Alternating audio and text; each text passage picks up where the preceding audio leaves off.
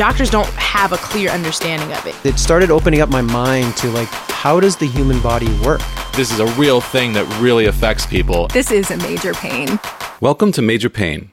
I'm your host, Jesse Mercury, and this week we'll be speaking with Kelsey about her chronic pain. Kelsey has been diagnosed with both widespread pain due to fibromyalgia, as well as more specific joint pain from rheumatoid arthritis. For any of our listeners who experience any type of chronic pain, emotional or physical, you will relate to this conversation.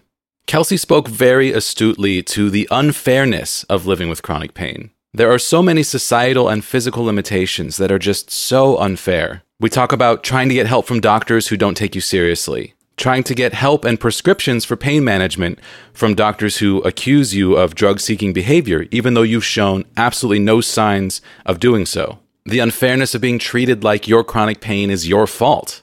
Trying to find the balance of getting a little bit of physical exercise when any movement can be incredibly painful. And on top of that, dealing with the emotional health challenges that chronic pain can bring. And then being accused of your emotional health causing your chronic pain. I've experienced all of these things myself, all of these different unfair scenarios that we are put in as chronic pain patients. And that's why I had so much fun talking to Kelsey. I always end up laughing at things that are so serious and smiling when we talk about things that are so hard to live through. But it's because I relate and because I love talking to other people about it. It makes me feel less alone. And this conversation did that for me once again. I love talking to Kelsey. She is a marketing assistant by day and a creator by night, a very creative person who's into a lot of the same geeky things that I love, sci-fi and fantasy and all of the great things that are so wonderful for distraction therapy. She's such a cool person who lives under this incredibly unfair weight of chronic pain. And I'm so grateful for Kelsey to come on the show and to share her story with us. I find it so healing to hear stories like this, and I hope you do as well. We got a comment on our website from last week's fantastic episode with India about living with chronic migraines and Ehlers-Danlos syndrome. So this is from Morgan. My heart goes out to India. I cannot tell you how much of a comfort this episode has been. Morgan, thank you so much for your comment. I found this extra touching just because Morgan has been on the show talking about her own journey with Ehlers-Danlos. So to know that she found comfort hearing from India last week meant a lot to me. I love hearing from you, the listeners of this show. You can always reach out to me at majorpainpodcast@gmail.com, or you can leave a comment on any episode of the show at our website, majorpainpodcast.com. If this podcast is part of your weekly ritual and you would like to help support the show, one of the best ways you can do so is through Patreon. Patreon.com/majorpainpodcast. So thank you to everyone supporting the show through Patreon. It means so much. Having this little bit of income coming in from creating this show has made a massive difference in my life, my stress level, my ability to actually pay for something every once in a while since I haven't been able to work for the last 5 years. It is huge. Thank you all so much. An extra special thank you to our 3 Patreon producers, which is the highest tier of support on Patreon: Steve Kavanaugh, Chris Fowler, and Ensign Q. By signing up on Patreon, you can gain access to bonus episodes and special gifts like Major Pain coasters and tote bags made by my mom, which are absolutely beautiful. So head over to patreon.com/majorpainpodcast to check it out. If you are already a part of our Patreon community, I have posted the prompt for our next bonus episode, for our January bonus episode. So I've posted up the prompt that says to submit your questions for our January episode. Andy and I convene once a month to record a bonus episode just for all of our Patreon community. So if you are a part of that community, you can head to that post and leave a comment with the question that you'd like us to answer in the next episode. And if you'd like to sign up to take part in these bonus episodes, you can do so at patreon.com/majorpainpodcast. Look for the post that says submit your questions for the January episode. As we move into our discussion with Kelsey today, I will remind you that we are not medical professionals. We are just people living with chronic pain, sharing our stories. This podcast is not to be considered medical advice, and please do not take any medical action based off of what you hear on this podcast without first consulting your doctor. And with that, we'll jump into our absolutely fantastic conversation with Kelsey about living with fibromyalgia and rheumatoid arthritis.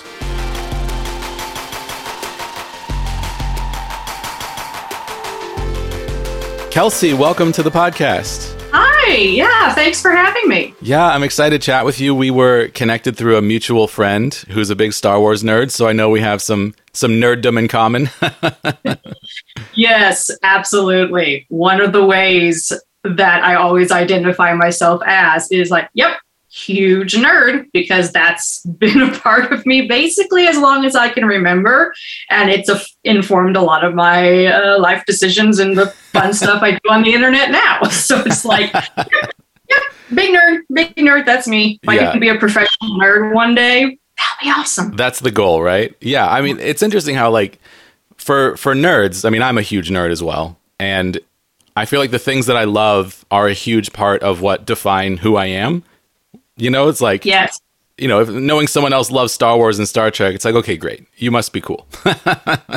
Yes, it's an instant connection. Absolutely. Like when you're in a new workplace or just any new social environment and it happens to slip that they like Star Wars, Star Trek, Lord of the Rings, comic books, et cetera, et cetera. It's an instant, I like you. Yeah. There's potential here. There's potential. Absolutely. I like you. Well, let's get to know you a little bit. So aside from being a nerd, Kelsey, why don't you tell us a little bit about yourself? Yeah, well, I am 32 years old, Midwesterner, born and raised, specifically Missouri, mid-Missouri, so Midwestern, and then even mid-Missouri. And I like to call myself a marketing assistant by day, but because of the comic books, a creator by night, because that's my biggest passion. As long as I can remember, it started off that I loved writing first. I was just sitting down, you know, it was a typewriter first because we didn't have personal laptops and stuff back then. So it was the typewriter, and then it was the family computer. I was just writing stories. Then I wound up getting huge into film and TV. Loved it so much I wound up going to film school, getting my degree in that. Wow. Yeah. So nerddom definitely translated into career path. Yeah. And then right now I still love it so much. I make YouTube videos. I just started up this year finally after, I don't know, half my life loving photography and going, oh my gosh, how do they do that? I want to learn that. Finally actually sitting down and starting to do photography and kind of teach myself and learn as I go, because, hey, COVID, pandemic, I'm inside all the time. What else am I going to do? Like find something new to do. Started playing around with painting, just things like that. So yeah, creativity is really one of the ways where I just like, yeah, that's me. That's me. I'm a creative person. That's where my brain is always going. I can analyze fictional media all day long, spend hours doing that. That's what I've been doing. My poor mom has to listen to a lot of that, but thankfully she's pretty chill with it. And then I am a cat parent. She's my buddy. So we just live alone together and chill. She watches K-dramas with me, doesn't judge me. It's the best. That's awesome. Yeah. When you said you were a cat parent, for a second I thought you said cat parrot. It's like, I'm a self-identified cat parrot. And I'm like, okay, well, I have questions. Yeah. We need to look into that. I need answers. I just feel like cat parent, cat mom. There's nothing wrong with calling yourself a cat mom, but it just kind of makes me go a little, that's not me. Cat parent. Yeah. Cat parent. That's the ground. I like that a little better. That makes a lot more sense than cat parrot. Yeah. Well, that's awesome. I mean, you're speaking my language. I'm very much, making stuff all the time and wanting to be a professional nerd. Mm-hmm. Yeah. And making YouTube videos and stuff, film and TV. I love it all. I love expression. I love when people come together to make a thing. And I love just being moved by something that I watched. I just love that feeling. I'll never get sick of it. Me neither, whether it's what I'm watching or music or a book, because there's basically like no kind of art that I don't love in some form. I am a shameless crier. I cannot tell you how many times I've been in the movie theater and I'm sobbing And my family's just learned to put up with it. My best friends are like, oh yeah, no problem. But, some friends, you're in a big group and they're like, Kelsey, it's just a movie. Like, why are you? And I'm like, you don't understand. It's because all these people, all of their talents came together to make this movie. Yeah. And sometimes I do believe in something like cinema magic. It just happens. Like how? Yeah. And it just that way. Same with music, same with writing. So yeah, I'm a shameless crier when it comes to art. I don't mind. Like if something can affect me that way because of the creations of other people and how they're expressing their passions. Yeah, I can't imagine myself not creating. I'm in a bad place if I have no creative urge at all or even ideas, because that's just, that's what I love to do. That's what I live for. Awesome. Absolutely. Yeah. No, that feeling of like pure magic, like those a moment in a movie that just completely transports you, where you forget that you're watching CGI and puppets and, it just becomes reality. It's so moving just to know how many people worked on it and to see this like perfect moment. I love it. But yeah, it is something that gets me through the bad moments as well. So let's get into this. Let's talk about some of what you've been through. So Kelsey, what is your major pain? I have what I like to call a lovely little maelstrom of fibromyalgia, rheumatoid arthritis, chronic migraines, which also then translates into just chronic tension headaches, kind of chronic headaches in general. And I've also been diagnosed with depression, anxiety, OCD, and some secondhand PTSD. Wow. So a nice little combo. That is a cocktail. Yes, it is. Every doctor I go to, I wind up breaking the ice with, I know I have a lot of overlapping things here, and I just hope you have fun figuring it all out. Wow. So yeah, I didn't even realize that. I knew, and we talked a little through email, I knew about the fibromyalgia. I didn't realize there was this sort of kaleidoscope of symptoms going on. What does that look like in your daily life right now? Like, how does that manifest? Man, the fibro is the main thing anymore. It manifests in almost every way I can imagine and that I've seen online for fibromyalgia. I didn't even actually realize until I got my diagnosis earlier this year and started digging into all of the symptoms that fibromyalgia can have. And it was like these light bulbs in my head of, oh, that's just not something random. It probably comes from that. The main thing is widespread body pain. Sometimes it concentrates itself, which is almost always in my calves and like my feet for some reason. Same with my mom. It's always there. I don't know why. But the widespread body pain is the worst. It's been very rare for a long time that I have a day without either some kind of pain or aches, stiffness, just kind of hobbling around when I move. And then you also have sometimes migraines can be tied into fibromyalgia. Brain fog, that's a huge one for me. It used to just be a thing that would come on now and again. I feel like and part of it is the pandemic stress too, as well, I'm sure. But I feel like almost every day I'm living in some sort of brain fog where sometimes I can't remember what I'm talking about, what someone else was talking about. I can't follow the thread of a conversation, or I'll get an email and I'll kind of blink at it and be like, no, wait, what are you saying? I can't comprehend this. I'm having to do mental gymnastics that I don't have the ability to figure out right now. So where does the rheumatoid arthritis fit into this? And what is, I mean, I know very little about rheumatoid arthritis. And I'm curious about the difference in the pain. Like, I know arthritis causes pain, fibromyalgia causes pain. Yeah. Which one causes what type of pain, and how do you know which one is which? Yeah. So I was diagnosed originally with palindromic rheumatism when I was about 19, 20, which is a form of basically young person's arthritis.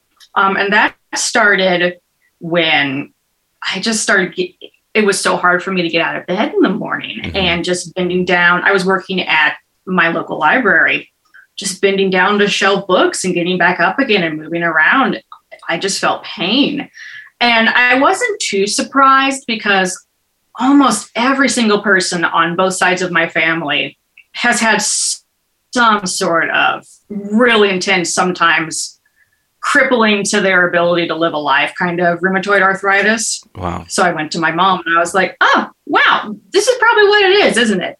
So we went and got me checked and they couldn't find the RA markers. They did a whole huge long panel on me, even checking for Lyme, because they were like, I believe you have what you have. Which was rare. I was very grateful to have that then. I almost I know, right? never hear that. Almost never. I know. That is wonderful.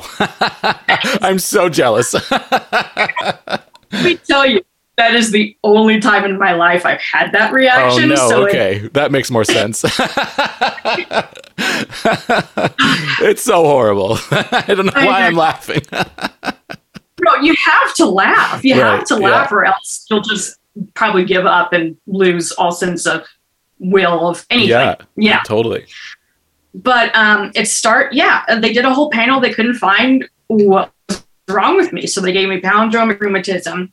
And even though I still have RA, it's now been kind of just upgraded with age and severity into now being RA. That kind of pain is just really sharp.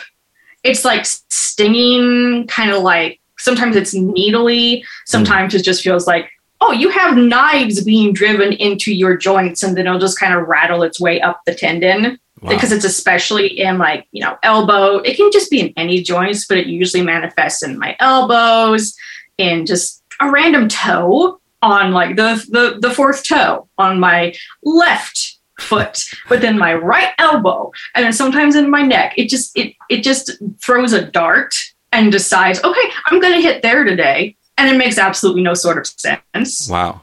And sometimes it's usually tied into weather changes. I've always joked for years of like, oh, I'm a human barometer because I can tell when it's going to rain or when weather changes are going to happen because, hello, I'm hurting. But it's a very sharp pain. And it has that range of needly to kind of just a knife. Just a knife is just sitting in my joints, and it's not going to go away until it decides to go away. Whereas the fibromyalgia, it's hard to explain just in the fact of the RA is sharp, whereas the fibro feels more distant or dull. Dull's the right word. Yeah. The fibromyalgia feels more like a dull pain, but that doesn't make it any less awful when it decides to ramp up to an insane intensity level. Dull pain, constant dull pain is maddening. Yes. I have a lot of experience with dull pain that is constant, and it's just maddening. And like your body is always like stressed, and that's, for me, that I think that contributes a lot to the brain fog, because your nervous system is just exhausted from just processing all of these pain sensations in areas where it shouldn't be, but has decided to do so anyway forever. Exactly. You would almost rather take the lesser sharp pain that just decides to show up whenever it would like. Speaking for myself, where I had RA for a long time, and then the fibro just kind of started to creep in and slowly grow until it overtook the RA to be the defining major pain trait that I have, if you will. Yeah. Instead of the constant dull pain, it can either be, like I said, the stiffness, the weakness, or just soreness all over, or it can be anywhere. I would say my normal pain level these days is anywhere from a 6 to an 8. I just actually came out. Yeah, I just actually came out of about a 2-week long flare of fibro, where about every day it was like 8 or 9. And then some nights it was actually a 10, where I'm just all I can do is just either go to bed and hope I go to sleep, or I just lie there crying, because you can't do anything else with that kind of pain. You can't even try to disconnect and use self-care or any of the great things I've learned in therapy, because you just cannot focus on anything else. Yeah. And to have any form of that basically dogging you every day to some degree,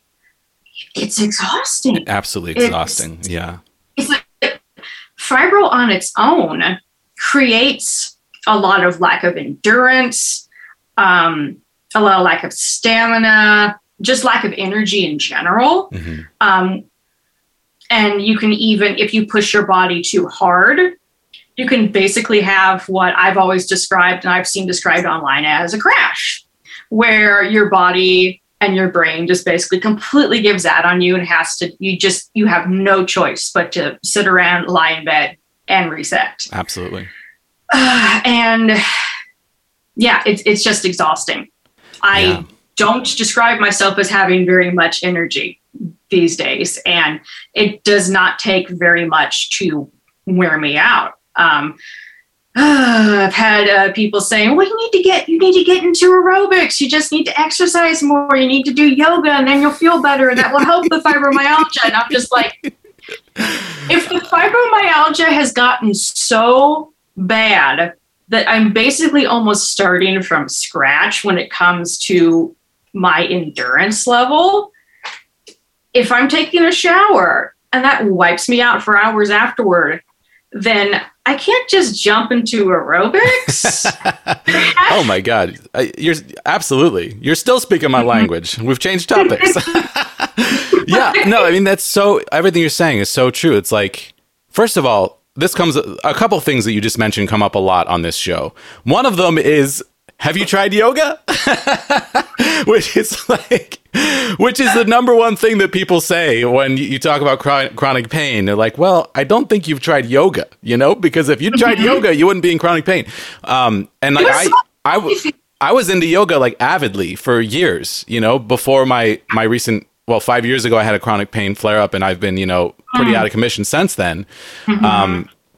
And yeah, I'm circling a diagnosis. Like I was misdiagnosed with fibromyalgia a while back and got very, very familiar with it. And then learned later on that it looks like I don't have that. And now we're like trying to pinpoint a diagnosis. We might actually be getting close, but still waiting for answers on that. But yeah, so I used to be really into yoga, but then my body just like I physically couldn't do it anymore. And like you said, showering became really, really hard. Like there's days where I'm lucky to get a shower and I'll go for like a couple of day stretches without, and then getting that shower will completely exhaust me for the rest of the day.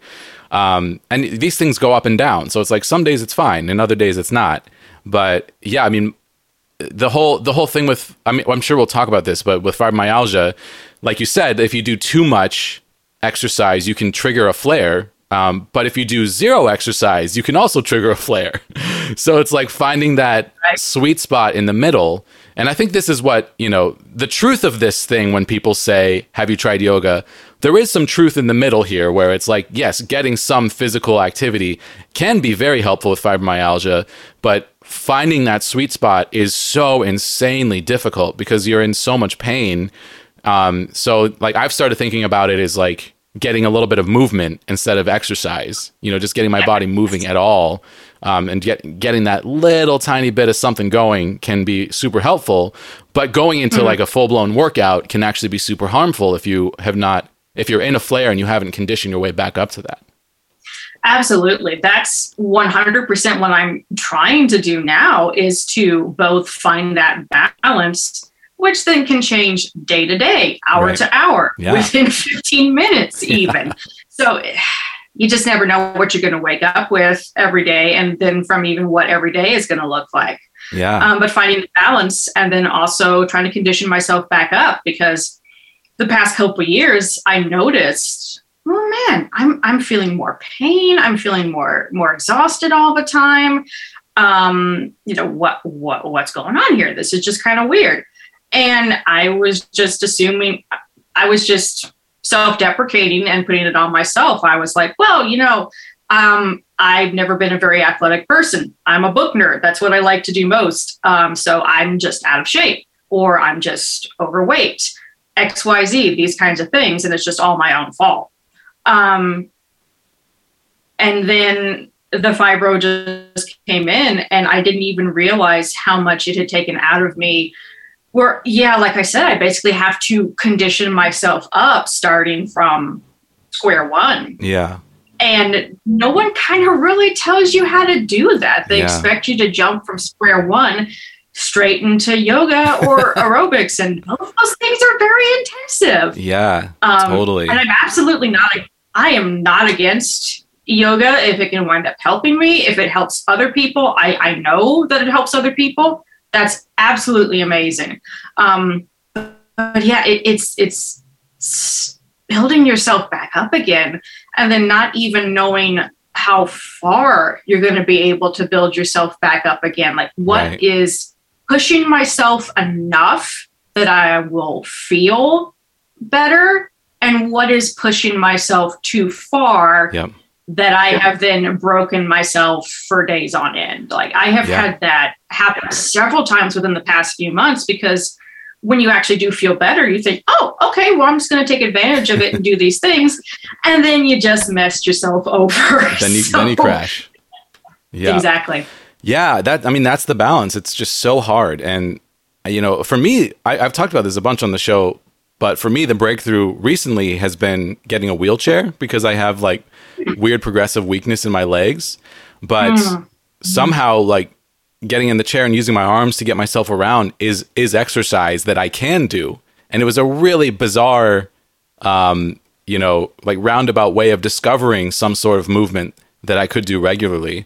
And it's been very life-changing. I'm still like, it has not cured anything. It has just made my life a little bit better and a little bit easier. And I do find that, if I can get out and go for a roll, like 60% of the time I'll feel better the next day. And sometimes I'll feel worse the next day, because that's the thing. Like, you just can't tell. Like, finding that balance and that line is so hard.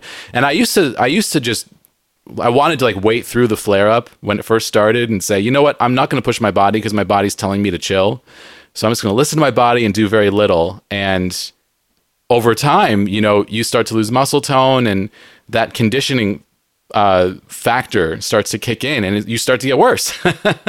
So exactly. You have to find some way inside of the flare to work with it, which is so hard. And it takes years to figure out. And you're right. Like, no one tells you how to do it. That's a huge part of why I'm so passionate about making this show, is like sharing our experiences as the community of people experiencing these things. Because doctors will just say, like, get some light exercise. That's all they'll tell you to do. It's like, okay, that feels completely impossible, but thanks for the advice. Yeah. You think I haven't heard that from everybody I've ever run into? How do I do it though? Line this out for me in steps, please, because my body certainly doesn't know how to do it. Yeah. And like you said, one day I can feel great. And there's a really nice bird watching park, like right next to me. If I can just drive down there and take a little walk around for even just 10, 15 minutes, it can feel great. And other days, my body is just flat out screaming, nope, you can't do anything. Yeah. And these days, that's the biggest thing for me, is trying to figure out what that balance is going to be, and how am I going to adjust to find the best quality of life for myself. Totally. Because that's what this is going to be, is it's incurable, not going to go away. Everybody knows that. It's figuring out quality of life. That there's no way around it. And it's a lot of mental adjusting as much as physical adjusting, sometimes even more so, because you're running up against, well, I didn't feel this bad a couple years ago. Why can't I keep up with myself? And it's like, because fibromyalgia decided to say, hey, I'm here. This is going to be what your life is like now. You said that so well. You said that so well. I love how you phrase that. And it's something that I repeat all the time. This whole idea of like, how do I have to find the best quality of life for myself? Like that's the goal. And recognizing that, like letting go of who you used to be, and recognizing that whatever it is in the future that's going to be better than what you have now is not going to look like what the past looked like. Yes. because of a disease that is not your fault. And you also talked about like feeling like it was your fault. We've all gone through that. And like finding a way to let that go is so hard, you know, because it's like, it's my body that this thing is happening to, and it's my body that is causing these inconveniences for my friends and family. And that feels like my fault, you know, like as someone who takes a lot of personal responsibility for my actions, that feels like my fault. And learning to think about it is like, well, it's a third thing, you know, it's like not their fault. It's not my fault. It's the fault of this disease. You know, it is this disease, and it is a part of me, but it is not like something that I created, you know. That's tough. That's something I'm still working through myself. Yeah, absolutely. Yeah. So I have a question for you. You talked about your RA progressing over time.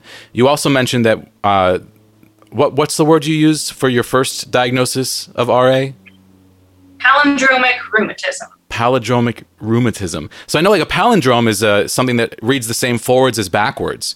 What is the relationship with that word and that type of arthritis?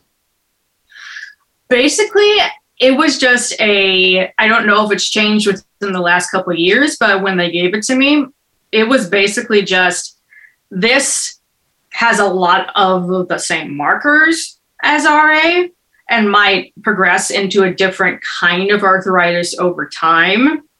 But it is almost always affecting people in their teen years or early 20s, which I just completely fell into. Sometimes even into their 30s. Although the last rheumatologist that I saw, she was like, yep, it's progressed. We can officially call it RA now. So do they do like blood tests and find markers to change that diagnosis? That's what I believe is what happened. They did do blood tests on me.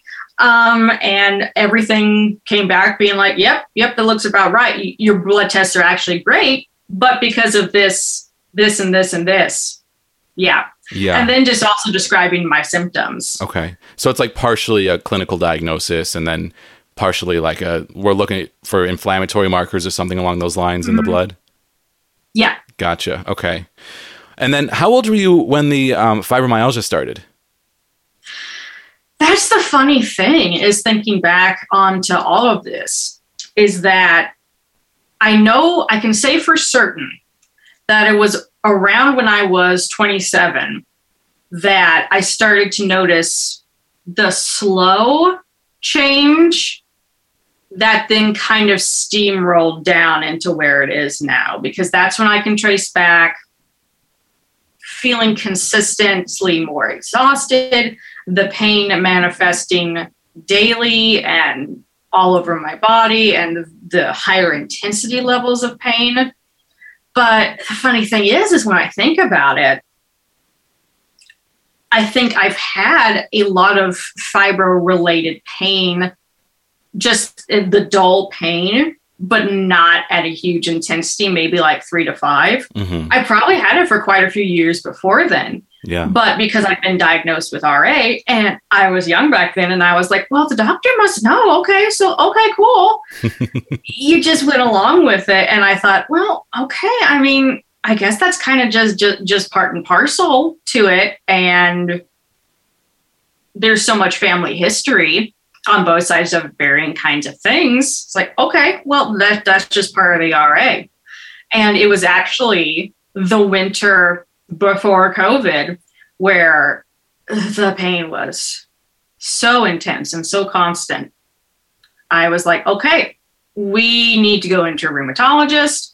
We need to get a new diagnosis if we can, see what this is, because my mom has had fibromyalgia for about 15 years now. Really? Okay. Or at least that's at least when she was diagnosed. Wow. She, like me, probably had the symptoms for a while before then, but that's when she was officially diagnosed with it. And she said, everything you are describing, that sounds like fibro. So kind of had almost an unofficial lived diagnosis. before I got an official one. And then COVID. So you just kind of hung around for a while, not really having any sort of, I don't have a lot of relief now, but you didn't have anything back then on top of everything that was going on with the world and society and all the stresses that are then coming on from that on top of everything else. And then it was a huge thing of trying to even find a doctor that was open. Yeah.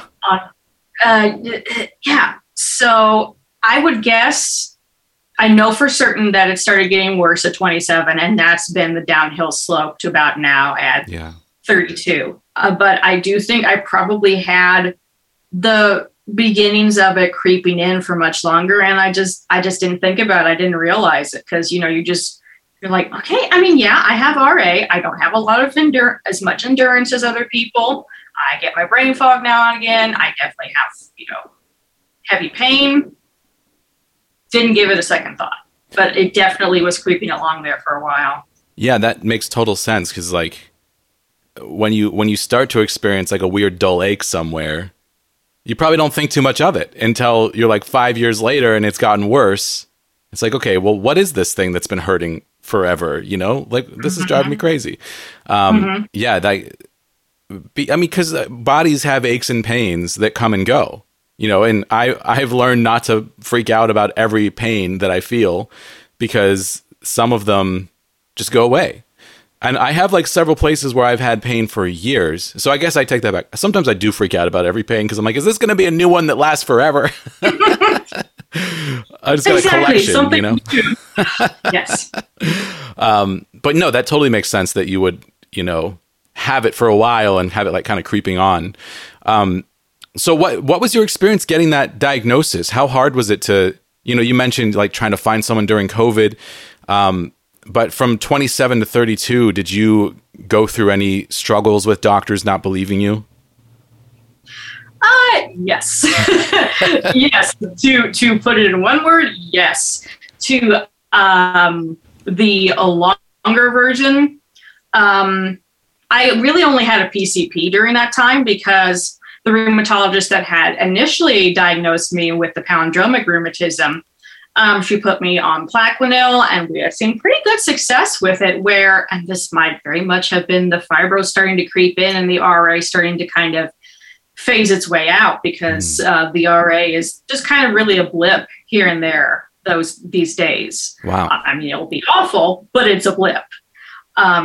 We thought that, I think you're in remission. You can kind of just chill. You don't need to come back and see me all the time anymore. You're good. So it's like, okay, that is fantastic. I still feel tired and I still have, this kind of dull pain and I don't know why my endurance is crap, but whatever, maybe it's just still it's an arthritis thing, whatever. At least I'm not in a ton of pain. So it was really just my PCP for a while there. And I went into her and she was fantastic. Initially she was fantastic. And she was kind of just the family PCP. And then in the past couple years, it went from, you need this pain management, pain relief medication. Okay, I can prescribe that to you. To last year? Yeah, it would have been last year or maybe even the year before, where I went in. No, yeah, it was during COVID, so it would have been 2020. Came in for a car appointment in the parking lot, and she came out, and it might sound like a dramatic word choice, but I know everyone else will get it, and it's certainly what it felt like. I basically was interrogated about whether or not, like, now, what did you come in for me for again? And what was your diagnosis, and when did you get that? And, what do you need these medications for? Which even then went into my migraine and then tension headache medications, which she had prescribed to me and diagnosed me with migraines in like 2015. Weird. And it basically just came down to, what was their exact wording? It was something along the lines of, we're just concerned because you're just too young to be having these kinds of pain. Like, last I checked, chronic illness doesn't believe in those kinds of things. Right. But yeah, so I definitely have the age factor working against me. They just want you to go. They really just believe that going on Tylenol and a big old combination of Aleve will be enough for RA and fibro, because why would you need, and of course factor in the yoga, because you don't need anything more than that. You know, Yeah. a Tylenol and Aleve is going to be just fine. So there was a lot of, if not fully outright stated, you know, it's all in your head because, you know, you're a woman especially, so it must all just be in your head. You're just over dramatizing, or do you even have it at all? Which you don't want to put words in their mouth, but does lead you to go, okay, well, what are you thinking about me then? It Like sounds what? it sounds like they've suddenly decided that you're displaying drug-seeking behavior. That's exactly what we were discussing back Yeah. then. Yeah, exactly. You nailed it. Were you on any sort of opiates? Tramadol. That's the one that I took. Really? No way. We got a lot in common. Yeah, and that's the craziest thing is especially even now, because everybody's decided that it just must be the worst thing in the entire world. Yeah. Is that I have been taking it since like 2011 back, and it was always just controlled. It was a consistent supply, but it was enough. It might very well have been why I had a somewhat better quality of life, because they were giving me back then a 90 supply per month, but there was never any addiction, never any some sort of high. Yeah. I'm a responsible medicine taker. I would only ever take it when I need it. And I'm sorry if I need to take it consistently, that's because I'm in consistent pain and I would like relief. And Absolutely. I use a variety of every kind of, medicinal, natural pain relief you can get. Just even like my heated blanket and my weighted blanket. But they made me feel shame Yeah. Ugh. for needing an opiate. They You're made breaking me my feel heart. shame for it. It's awful. No, I went through something very similar with Tramadol. Tramadol was so helpful to me for years. Yes. And I would take it, Yes. like maximum maybe like 3 times a week. Because if I took it on back-to-back days, it wouldn't be effective and sometimes would make me dizzy. no. So I'd usually take it like maybe once a week. It was kind of like my last resort for really bad pain days. And it was so incredibly comforting and helpful to have something like that in my back pocket. But then the classification of Tramadol changed to a Schedule 1 drug. And it was overnight, like the doctor that had been prescribing it to me didn't want to give it to me anymore. And that's exactly what went down with my PCP. Yeah. And they went from the 90 straight down to 30. And they didn't even call me to tell me. It just showed up as the new prescription one day. Yeah, and it's not right. If someone is displaying, consistently displaying that they are not overusing this medication, then they are not. I mean, I readily recognize the danger of opiates. Absolutely, 1,000%. Yes. But it's not as simple as like, well, you just don't need it anymore. That's completely unfair. I switched at that point because things got weird here in Washington State.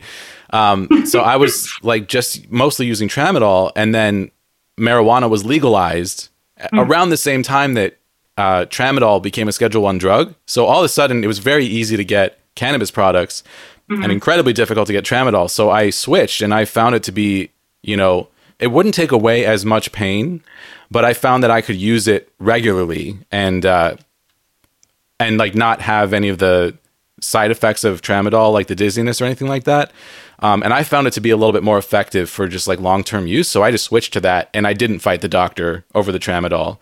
And like different things work differently at different times in my life. So like now when I take Tramadol, it's not as effective. So I just kind of gave up on that fight because for some reason it doesn't work as well as it used to, which was a relief because it was such a battle to try to get some. I ended up getting some from a ear, nose, and throat doctor. I'm like, what the hell? Like, what? You met me for the first time and you're giving me tramadol? My primary care doctor won't give it to me anymore? Like, what's the deal here? After I've been on it for basically over a decade. Yeah. What? Yeah. Yeah, it's the fact that they don't believe you and they belittle you and they go so far as to, think that you very well think that you might be a drug seeker when you have displayed absolutely no history of it whatsoever. And the charts don't even reflect that either when you go back and read their medical notes. It's, And that's it. It's like, I don't care what I take as long as it's safe and legal. Yeah. I just want pain relief. Yeah, exactly. My mom is in the exact same boat as me, where we just want something that will be effective. That's why we're pursuing anything natural that we can, or even things that aren't advertised as being active chronic pain relief, but could still help. My therapist was saying, I've had success, not saying that it will work for you, but it's worked for me. So maybe it will take an edge off. Excedrin migraine, or even Midol, because it involves muscle relaxers. Yeah. I just want pain relief. I just want pain relief. Totally. And my pain is at the level that my quality of life has decreased over the past several years because I don't have sufficient pain relief. That's so frustrating. That makes me so mad. I know. And I know that my story is so very much not the rare story. And that's what makes me so angry, is that so many of us don't need to be questioned, don't need to be suffering. And then when you factor in my pain has a direct tie to my depression as well, because when my mood will just tank, and then you'll think, what kind of life am I going to have if I can't ever get any sort of consistent relief? Like, is this really going to be all it is? Because when I was diagnosed this year, it was this initial fibromyalgia. Finally, I have a name. Someone actually bothered to believe me. A rheumatologist believed me and was like, yep, that's what you have. Let's put you on gabapentin and see if that works, and start increasing things up and do what we can. They can't prescribe anything stronger than that, but we'll at least try to do everything we can to try to attack the baseline level of pain if we can't, and maybe decrease the breakthrough, though, we'll see.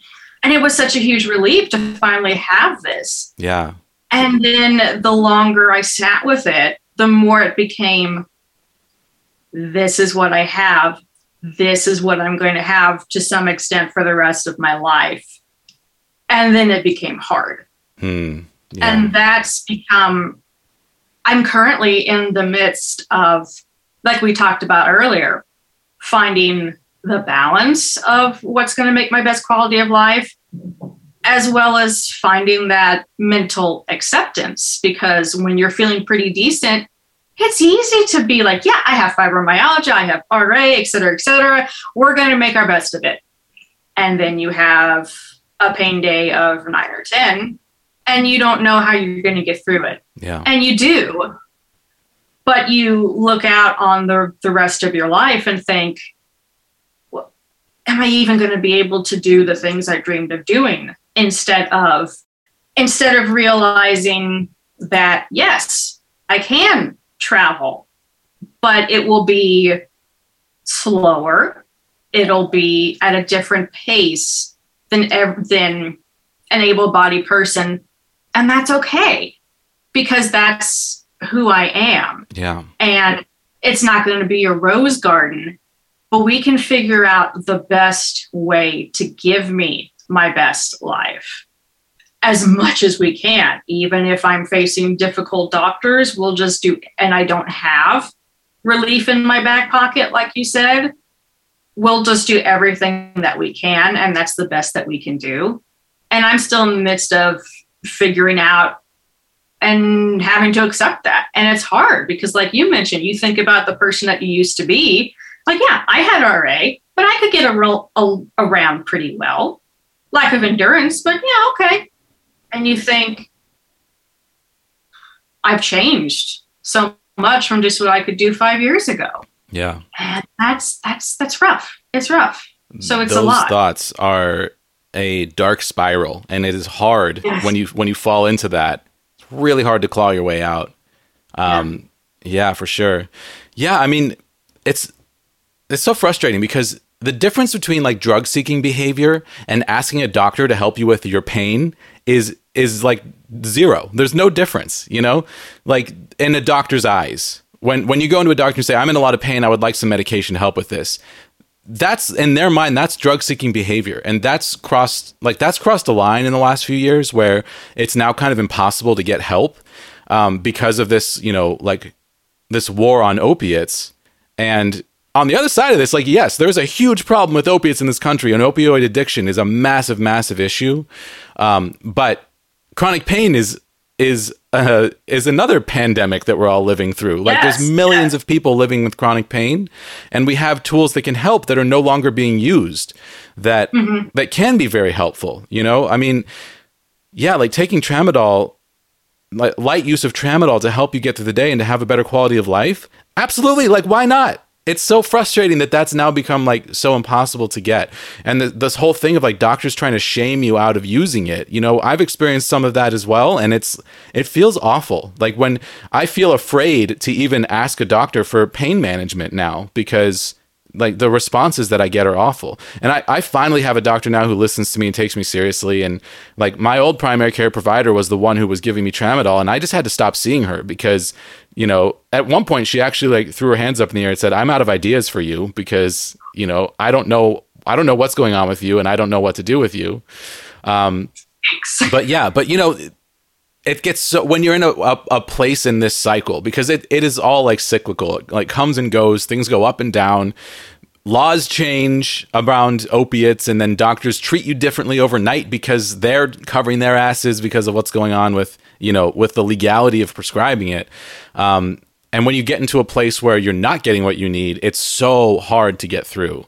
But that's going to change too. You know, eventually that will change. Something new will happen. Scientific breakthroughs are like just around the corner.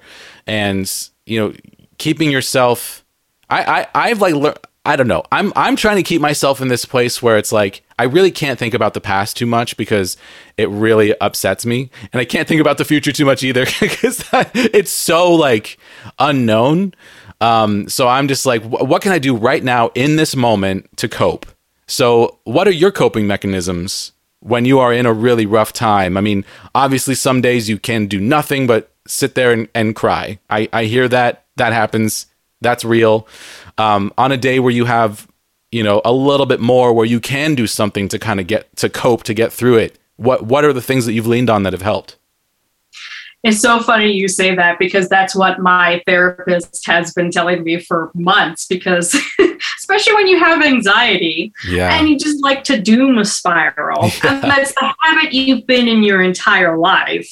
You then have to get into the habit, which is never easy to begin a habit, especially if it's mental, of reframing the doom spirals, as well as forcing yourself as best you can to live in the present and just focus on the present, even if it's just that present moment of, I am putting things in the dishwasher. I am not going to spiral out into XYZ, whatever has decided to bother me that moment of that day. So it's funny you say that. It's like, yep, further reinforcement of that. That's the thing. Yeah. Well, I'm just a dude. I have no medical training. I'm just someone who's lived with chronic pain for a long time, and I have found some things that work for me. Doesn't necessarily mean it's going to work for anyone else, but you know, but I can't keep my mouth shut. You know what? Whatever is helpful, as long as it's safe, that is fine by me. Yeah. But no, reframing the negative thoughts that I have as best that I can. Yeah. And living in the present. Absolutely. Yeah. And then self-care. Like, self-care looks different for everybody, but the biggest thing about self-care is also recontextualizing what my self-care is and what the best kind of self-care is for me personally. And because I used to kind of think of self-care as I'm going to sit on the couch and eat junk food and marathon something on Netflix. Now there are some nights where that absolutely 10,000% is self-care and is exactly what you need to be doing that night. Because let me tell you, having a fibro flare for the past 2 weeks, that was the right kind of self-care because I didn't want to engage my brain with anything else. And engaging my brain with anything else was then in a way further exhausting because it was demanding more out of me than I could give. So absolutely, some nights that's perfect. What I found is just surrounding myself with all of the little things that make me happy.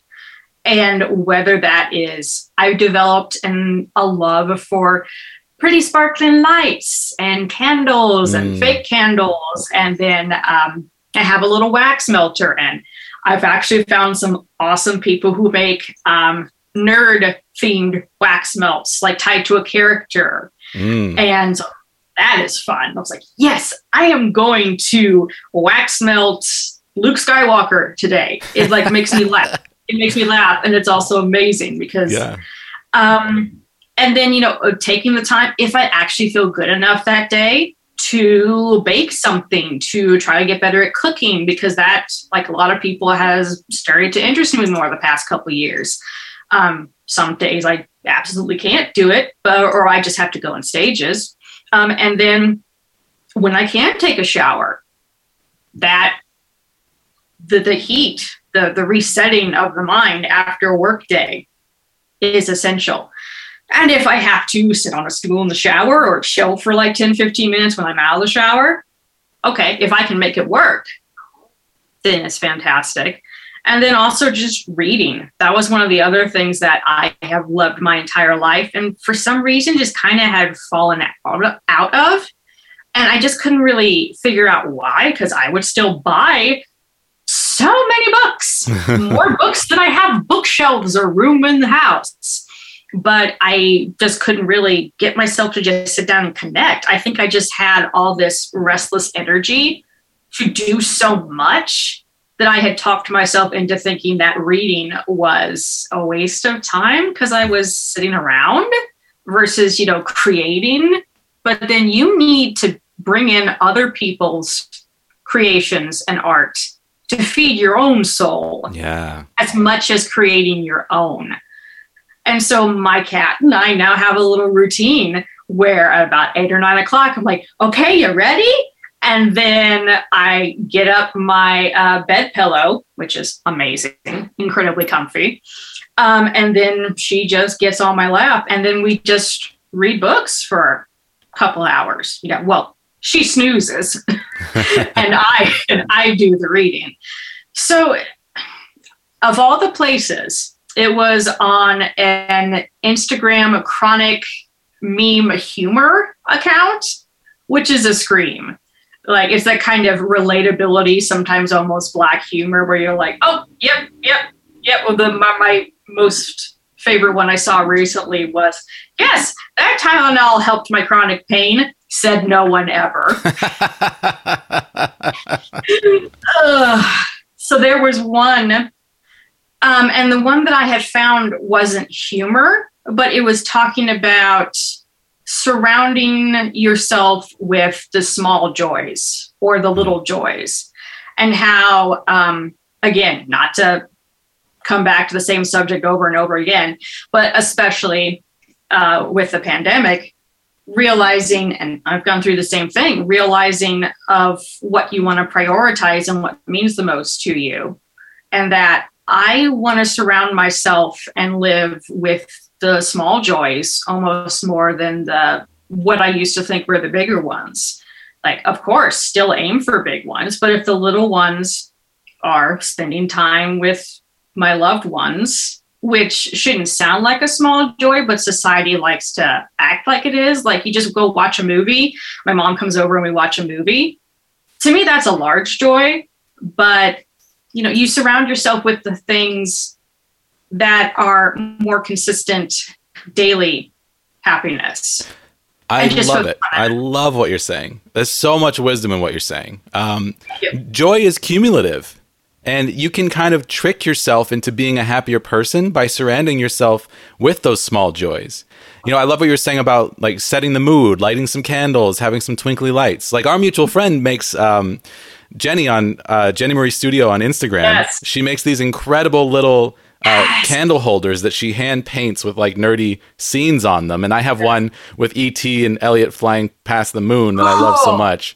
But yeah, like set up your room, you know, like light some candles, give yourself an atmosphere or a mood, a nice smell, some aromatherapy. You know, like people talk about these things as if it's like, oh, you can cure yourself with aromatherapy. No, you can't. Yeah. But you can improve your life with some small joy. You know, you can start to accumulate some good feelings, because when your body feels bad all the time and you don't have control over that, the only thing you have control over in that moment is how you feel about your body feeling bad, you know? And that gets so hard. You know, you've alluded to some mental health challenges. You've talked about seeing a therapist. So important to have a therapist, you know, someone who understands chronic pain, especially, who can help to guide you through. You talked about like the mental reframing, also so incredibly important. You know, recontextualizing your life and the way that you fit into your own life and the way that joy is going to look in your life. So important. Like you're hitting on all the really, really important pieces of living with chronic pain. So I can see you. No one listening to the podcast will be able to see you, but you have this like joyful, bubbly personality. And we talk about this, like this constant pain that you're in. And I can just see the sadness that causes. You know, I feel like someone like me, because I feel it and I have it too. I feel like I can recognize it in people because I know what it looks like, because I see it in the mirror all the time. And it's hard. It's a hard thing to live with, you know, like tell me about the mental health piece of this. So I was diagnosed with all the things I mentioned earlier. It would have been, because time has no meaning and it's not a concept anymore. I believe it was 2019 when I actually saw my first psychiatrist, and first and only, because she and my therapist are both a gift. If I did not have them and the close-knit support system of my best friends and family, I honestly don't know where I would be. But yeah, the mental health challenges factor in.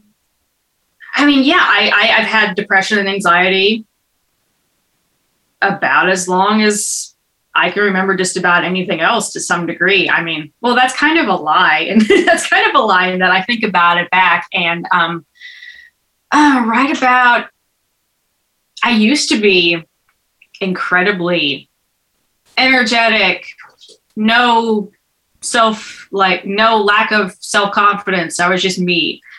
And then kind of started pre-teen years, teen, depression and anxiety kind of started coming in. And I do think it's also hereditary in some degrees from some of my grandparents, but the way it factors in, it's, like I said earlier, the pain can be an immediate mood shift. Yeah. A great example is that yesterday was one of those very rare days where for some reason I woke up and I felt pretty decent physically. And then that's one of those things where you start to side eye them. You're like, I don't think that's going to last. I know that's not going to last. Yeah. And then it didn't, because, you know, pain started spiking in around 1 or 2 o'clock, and it was still pretty bad. I'm out of the worst of the flare, but it still was not pretty. And then the mood immediately went into a spiral. And like you said, it's so hard to pull yourself out of those spirals, especially when you are feeling them so often. To then drag yourself back out of it, you get so exhausted of dragging yourself back out of it. So then you almost just want to sit in it. And then you will also have, and then it's a sort of back and forth cyclical thing as well, where if I'm depressed, that can then also bring on more pain. Mm-hmm. So almost everything that I have, like I said, is overlapping to some degree, and you kind of don't know what's coming from where. And so this is something that I'm still learning as well, to let myself have my bad days, give myself a little gentleness, and be like, yeah, if you need to feel incredibly depressed and cry some today and not do much, that's valid. Absolutely. Because that's valid. We all have bad days, and chronic pain people know exactly what bad days are like, and unfortunately know how much grace we need to give ourselves. But continuing to give yourself that is something that I'm still, like I said, still learning of, that it's okay to do that. You have to push yourself carefully when necessary, but you also have to be understanding with yourself, because sometimes it's your brain and your body working against you at the exact same time. And when that happens, you just gotta do your best to just relax. And if you can't make yourself feel better, you ride it out. You do everything that you can. Yeah, some days are a wash. It's like nothing's going to be better until you go to sleep. Like, I'm out. Yeah. And I briefly mentioned how the anxiety, anxiety, especially this past year or so, it will love to spiral into what can I do with the rest of my life? Am I just going to be in constant pain? Can I do nothing but just sit on the couch? Can I not even be creative? Will I be able to accomplish anything creative? The days that I can't, or I actually want to create or can't create because I'm in too much pain, because sometimes you'll have the mental drive to do something and your body's like, nope, no, you can't put words to a page. Your hands hurt too much to try and just even do a little paint by numbers. That's when I feel the worst, because it then brings into question of, I keep using the word spiral, but that's exactly what it is, a black hole, a flushed drain, if you will, even, of, if I can't be creative, if I can't feel good enough to be creative, well, then what do I do with myself? Ugh. What is the point if I can't tap into something I consider that essential? I live that as well. It's so hard. Those are the worst days, when you just have this like urge, the itch to make something, and your body just won't respond, and you just can't do it, and you got to wait until the next time that urge comes back and hope that you have energy that day. And it's really awful, like that. That's actually one of the hardest parts for me is days where I want to make something and can't, or just feeling like I'm so slow. You said something about, when you're in emotional pain, it can make your physical pain worse. I had a podcast where I spoke with a pain researcher, and he talked about how the pain center in the brain, that we have one pain center in our brain, and physical pain and emotional pain are both processed in the same place in the brain. And that completely blew my mind. It's like really opened up how I think about this, because I really believe that, mental health challenges, depression, that is chronic pain. It is emotional pain, but it is chronic pain. And it can be the hardest part of living with any sort of chronic pain is being depressed about it. I've been on this journey for the last year or two to try to disassociate. Well, really from I'd say this last year, I'm trying to disassociate my physical pain from my emotional pain. And it's really hard. It's like, can I have a bad pain day and not feel sad? I'm getting better at it. It's like, it's that thing of neuroelasticity. When you kind of work on something that seems impossible, the more you do it, the easier it becomes, because your brain starts to build pathways. Yeah. So, you never know what's possible. And I have surprised myself, even as I have gotten worse in some ways, I've gotten better in others. But I relate so much to what you're talking about. a lot of the sentences that you have said, I could have said, and it would have been exactly applicable to to like situations in my life. It blows my mind how common so much of these experiences are. You know, like as the host of this podcast, as the person who's been here for every one of these conversations so far, there is so much similarity. You know, there's so much similarity. The commonality of experience of living with chronic pain in the world right now is so similar. And I get so much comfort from that. It's why I'm always smiling and laughing when we have these conversations, because it's like, oh my God, this is real, you know, like what you're talking about, like this is what happens, and it happens to a lot of people, and it's okay. You know, it sucks and it's horrible, but it's okay. It's not my fault. It's like, there are ways to live with it that are better than the worst ways that I've lived through it, you know, when I was fighting myself and, you know, not getting off the couch or doing anything and kind of succumbing to it instead of trying to learn how to like partner with it and work with it and move forward with it. And like, I still have awful days, you know, but I have a lot more like, but my mental state has been better recently. And that's been a relief. You know, it's amazing how much of a difference that makes. Like not being in chronic pain and just being chronically depressed is awful. You know, like that piece is so big. Mm-hmm.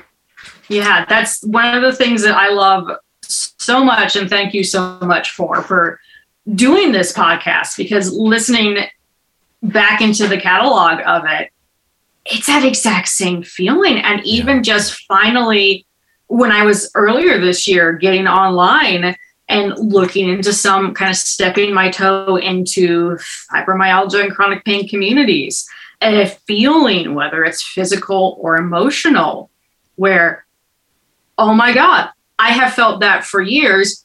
I thought it was just me. Yeah. The community in any sense, I think, is so vital to survival. Yeah. Honestly.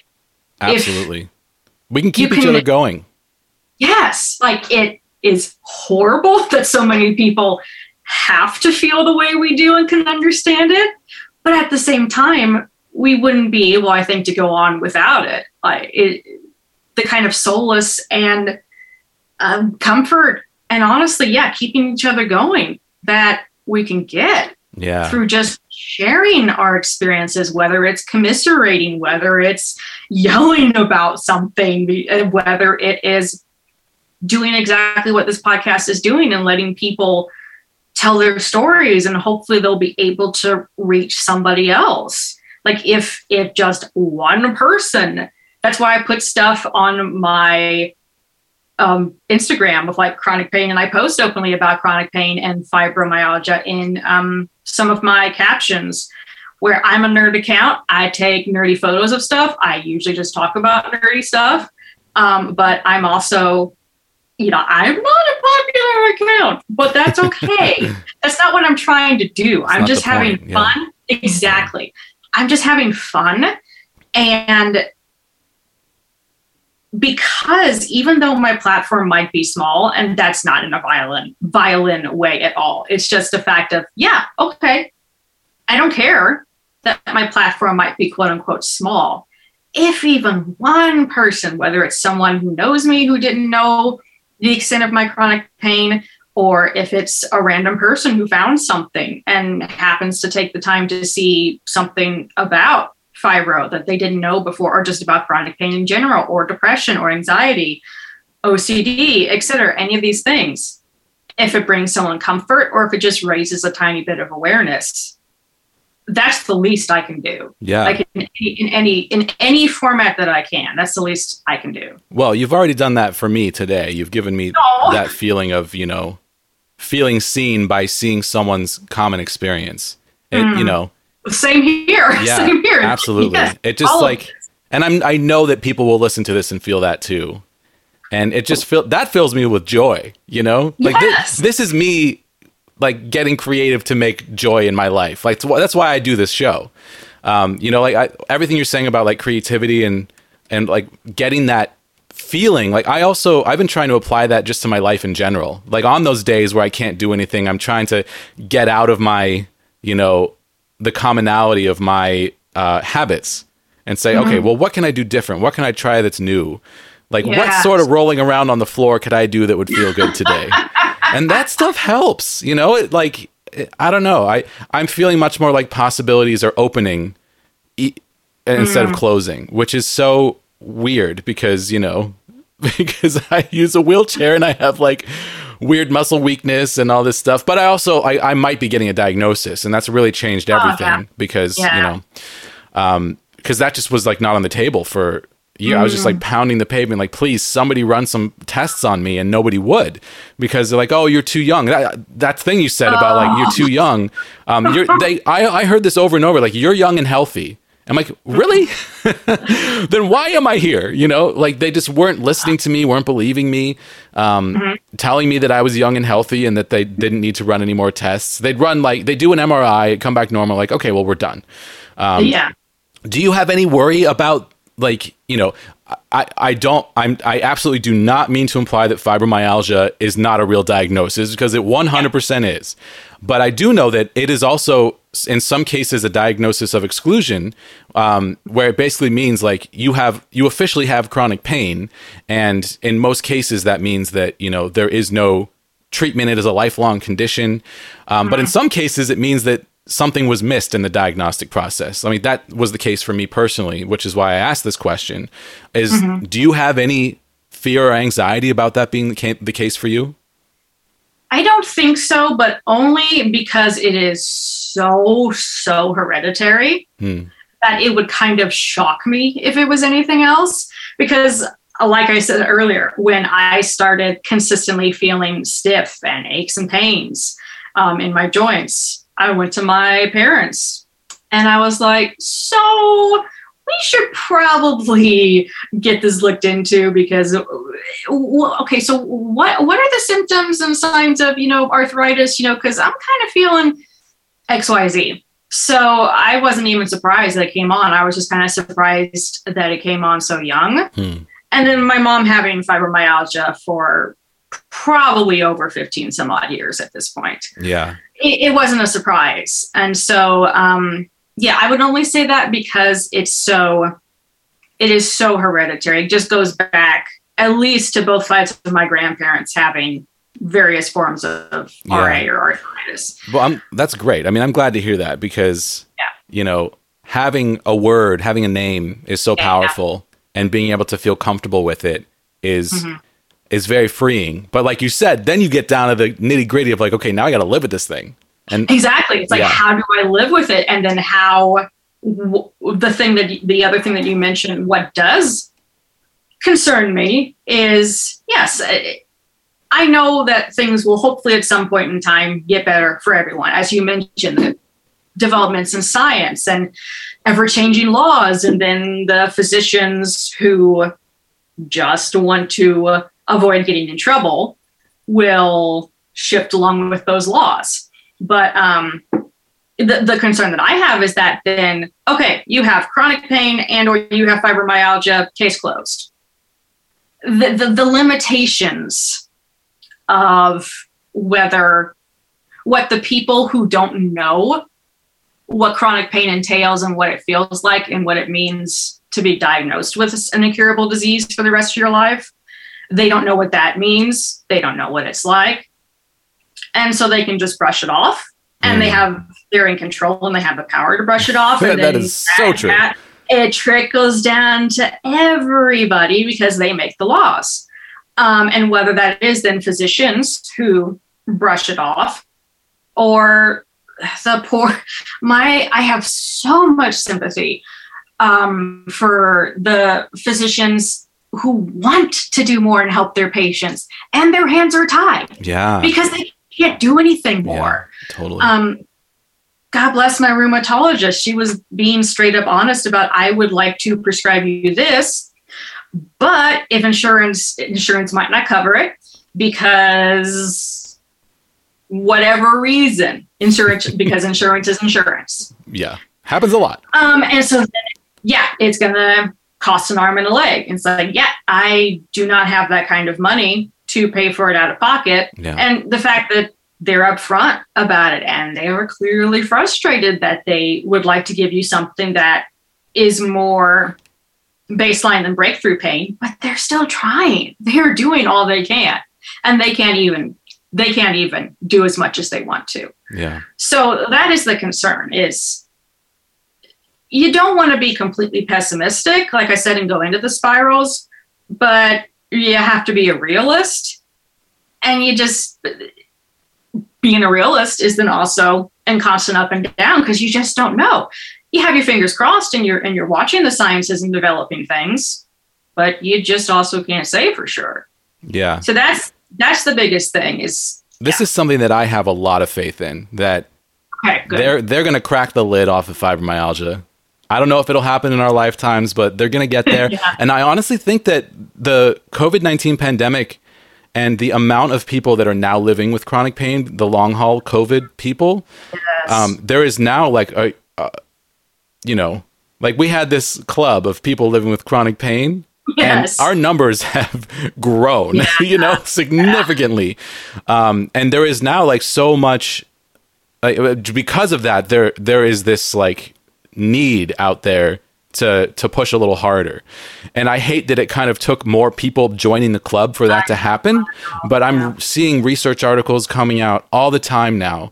And fibromyalgia is one of those things that it is on people's minds. Like it is on the mind of the scientific community.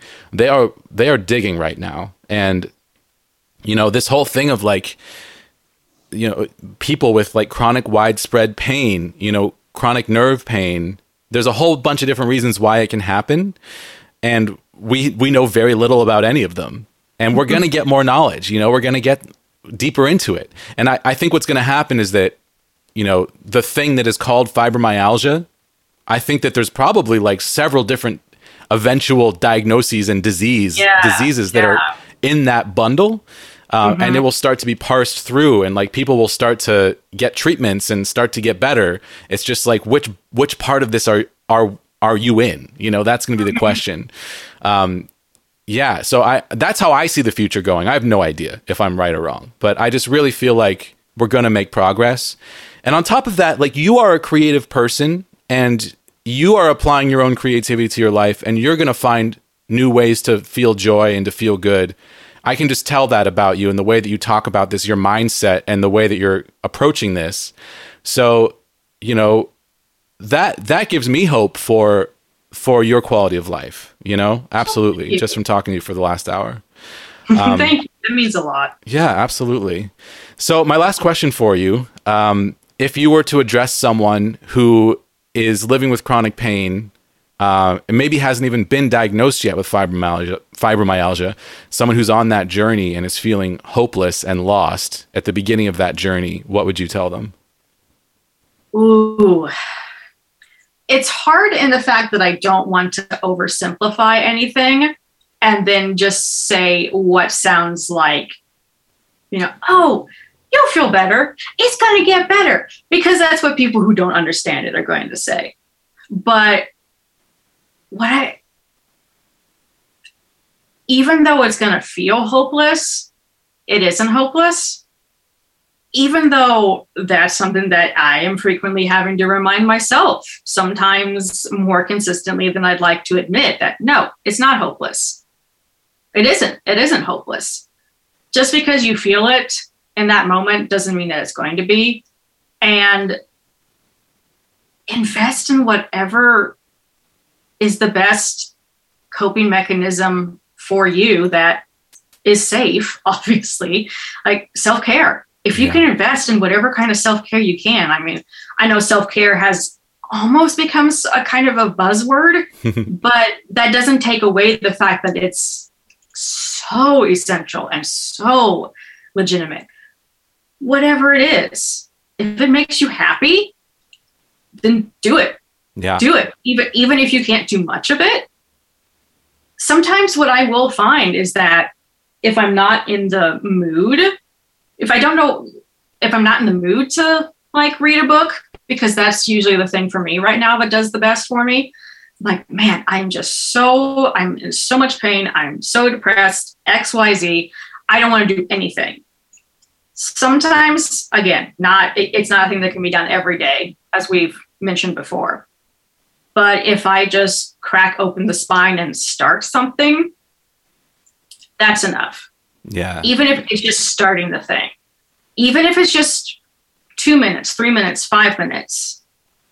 That's 2 to 5 minutes of something that is nurturing and good for you that you didn't have before.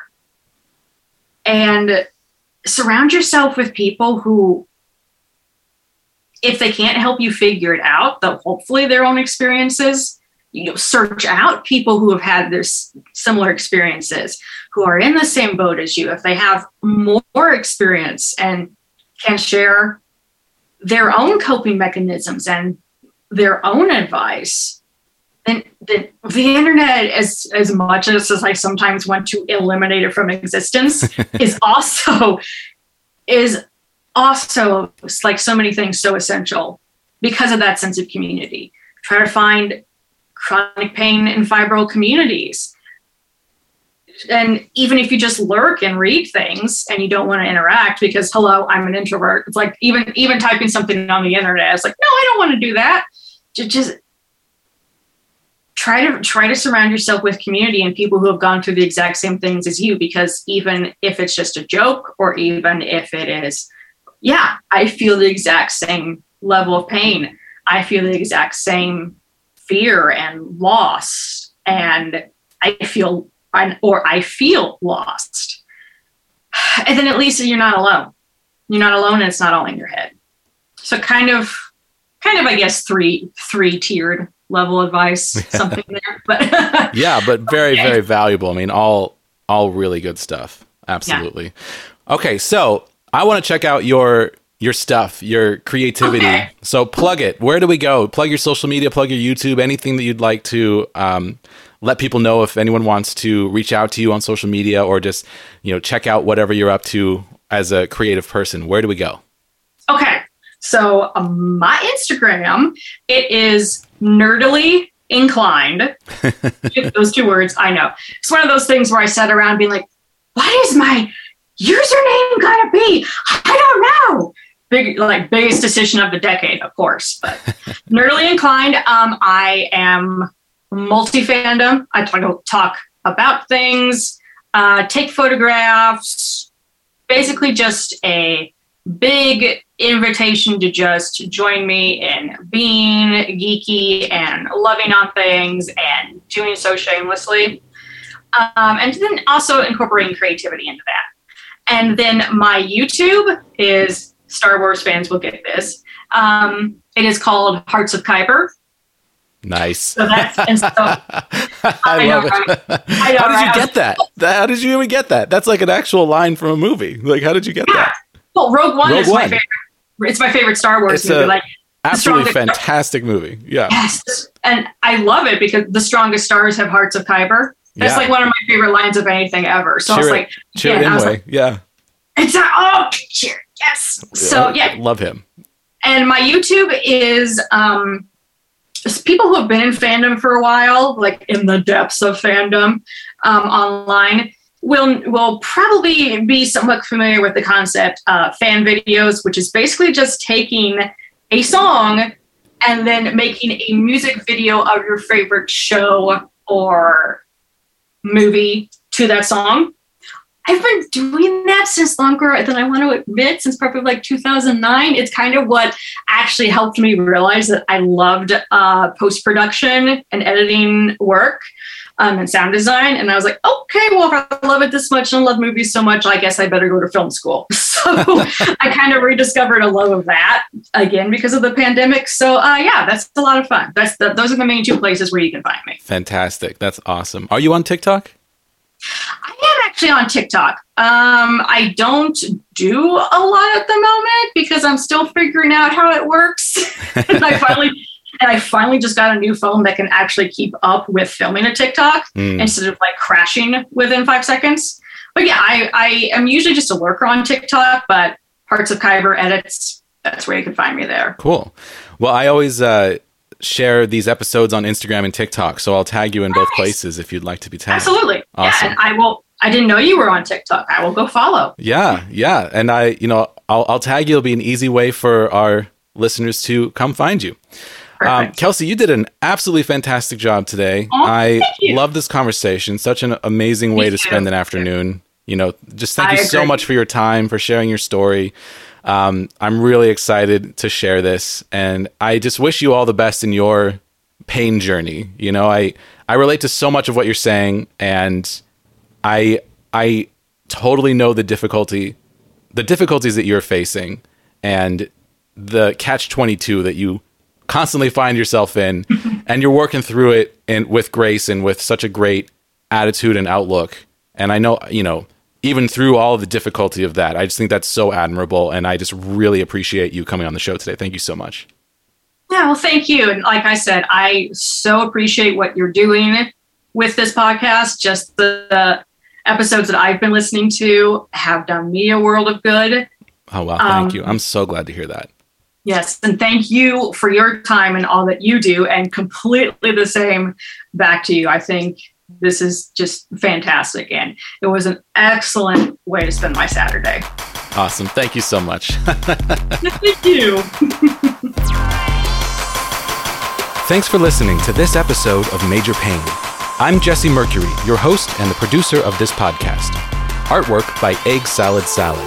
Our theme music is the song Time Machine from my sci-fi synth-pop album, available at jessemmercury.bandcamp.com. Send your thoughts or questions to our email address, majorpainpodcast@gmail.com. You can also use that address to find us on PayPal. Tips are greatly appreciated. Don't forget to leave a positive rating and review on Apple Podcasts or the podcast platform of your choice. Find more information about this show or leave a comment on any episode at our website, majorpainpodcast.com.